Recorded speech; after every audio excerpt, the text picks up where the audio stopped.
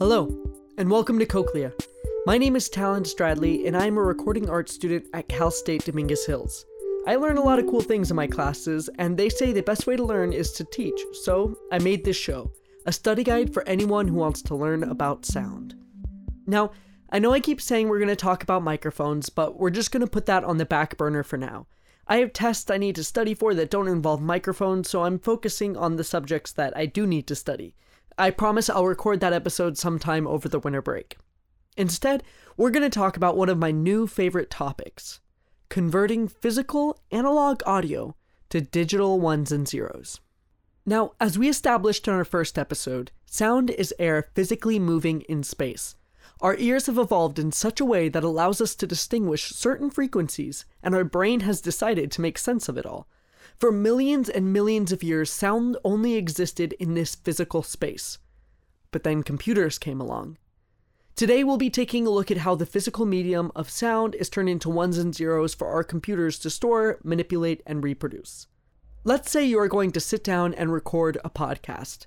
Maybe it's a fictional single narrator show about a collective of artists. Or maybe it's a show that highlights the albums of local musicians. Or maybe it's, a podcast about sound. Whatever it is, at some point you need to record into a microphone. Chances are you're not recording to a multi-track tape machine. You're recording to Audacity or GarageBand or Pro Tools or whatever DAW you choose to work in. These DAWs, or digital audio workstations, are, digital. But the sound you're speaking is analog. That means in order to record the audio to your computer, you need an analog to digital converter. An analog to digital converter, or ADC, takes physical audio and turns it into digital data for the computer. If you're like me, you might use a Focusrite to get the job done. Or maybe you have a Blue Yeti USB mic. USB mics have the ADCs built into them so that you don't need to bother with any microphone cables. You just plug it in right into your computer and you're ready to go. Speaking of computers, they have ADCs too, and your phone, and your wireless earbuds, and just about any kind of audio device that interacts with a computer. So, you have your microphone hooked up to your ADC and you speak the first lines of your podcast. The next step is for the ADC to sample your voice. Sampling is the act of taking little snippets of audio and measuring the amplitude of every frequency present. You can kind of picture this whole process as a connect the dots picture. The dots are your samples. You look at a picture and every so often you mark a point where you want a line.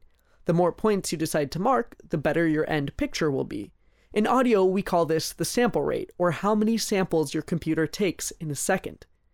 Sample rate affects digital audio in a bit of a unique way. You might think of low-quality audio as a kind of 8-bit distortion. Well, that kind of distortion has to do with bits, which we'll get into later on this episode. The kind of distortion we get from the sample rate is a bit more involved, and it actually was discovered before digital audio. Harry Nyquist was an electronic engineer who worked with telegraph technologies back in the 1920s. Through this work, he was able to discover what we now call the Nyquist frequency. He did this half a century before digital audio was even invented. The Nyquist frequency is a part of the Nyquist-Shannon sampling theorem. It works like this. Any frequency that occurs over half the sample rate will not be properly represented in digital audio. Instead, we will experience foldover, also known as aliasing. This is a type of distortion where frequencies appear in places where they are not supposed to due to a sampling rate that is too low. Let's look at an example. CDs operate at a sample rate of 44.1 kHz. The Nyquist frequency is where the foldover occurs. It is always at exactly half the sample rate. This means that a sample rate of 44.1 kHz will have the Nyquist frequency at 22.05 kHz. Any frequency higher than 22.05 will fold over. Let's listen to an extreme example. This is audio that has been put through an effects plugin that allows us to listen to it at a sample rate of just 1 kHz.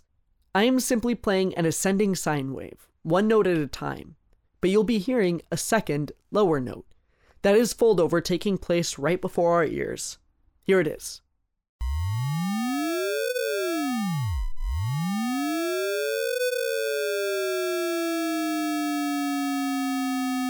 And here's what the audio should have sounded like.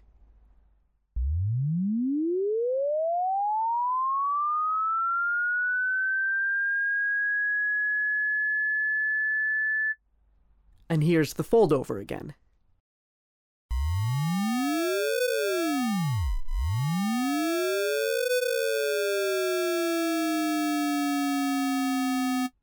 As you can see, it isn't very pleasant.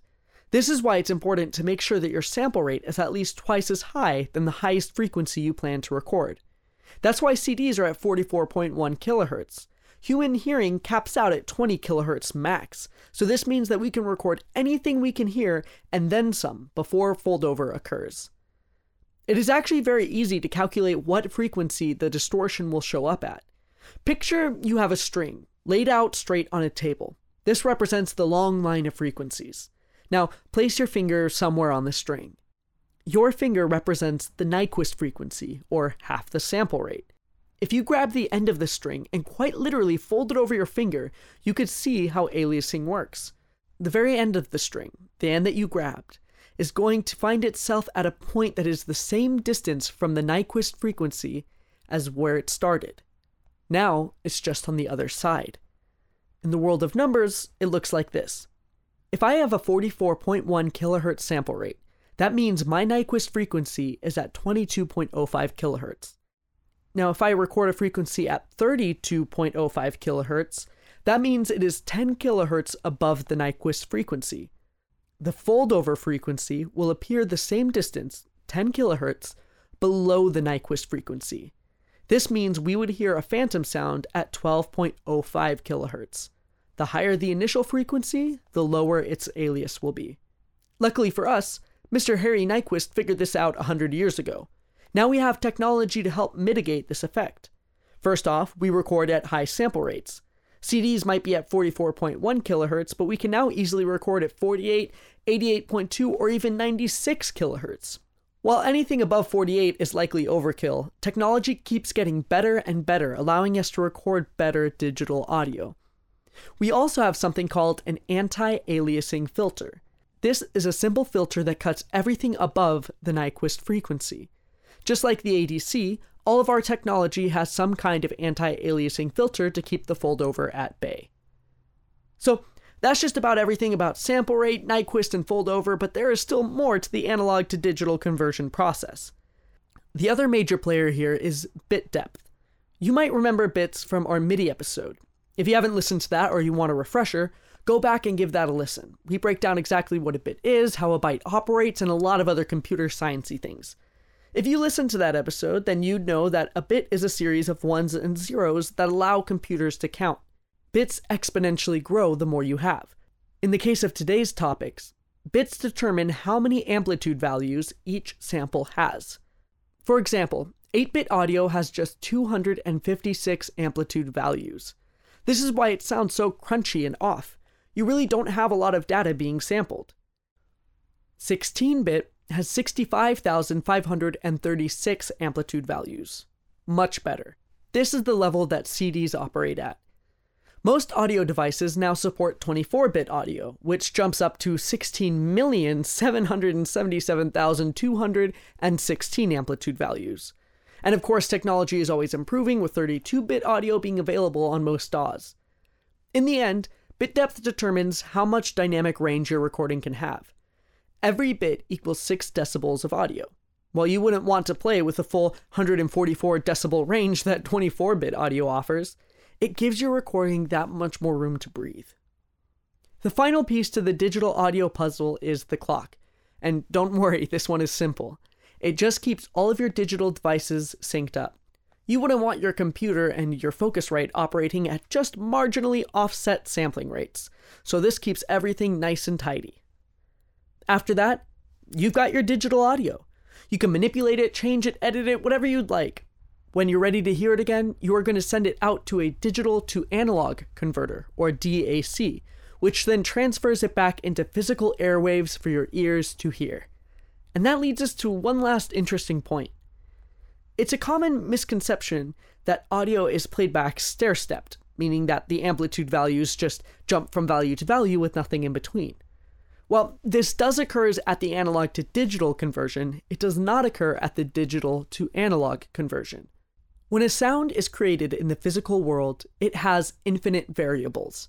Each frequency can have an amplitude of 1.09145385, etc., etc. But when we turn that into digital, we need to set a finite number. If the audio happens to fall in between two possible values, the computer will just have to round to the nearest recognized variable. This means that the audio recorded might not be an immaculate digitization. We call this quantization error. Luckily for us, we can have such good bit depth that this error is marginal, but it's always there. When we turn the data back into sound, however, we don't experience the same problem. Do you remember the connect the dots analogy? Well, if analog to digital is like placing the dots, then that means that digital to analog is like drawing the lines. Even though you have two dots that represent two specific points of data, you still physically have to draw a line connecting the two. The data didn't give you these variables in between, but it didn't need to. You had enough to properly recreate the image. Audio works the same way. By supplying the different amplitude values, whenever it is physically played back through a speaker, it knows what's in between because that is how it has to work in the physical world. You might still get some distortion from that quantization error that we talked about earlier, but that's from the analog to digital. Assuming that you did everything right in your recording, playing it back will be identical to the actual physical sound your vocal cords made.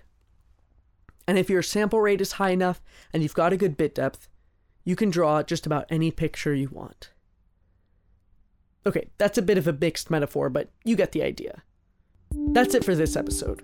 I'm not going to make a promise about next episode because I'm heading into finals and who knows what I'll need to study.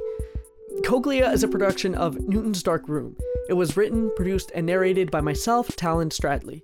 If you want to connect with the show or have a question that you'd like us to answer, you can find us on Twitter at CochleaPod and Instagram at Newton's Dark Room. For more information on the Newton's Dark Room Audio Collective, visit newtonsdarkroom.com. Thanks for listening, and we'll see you next time.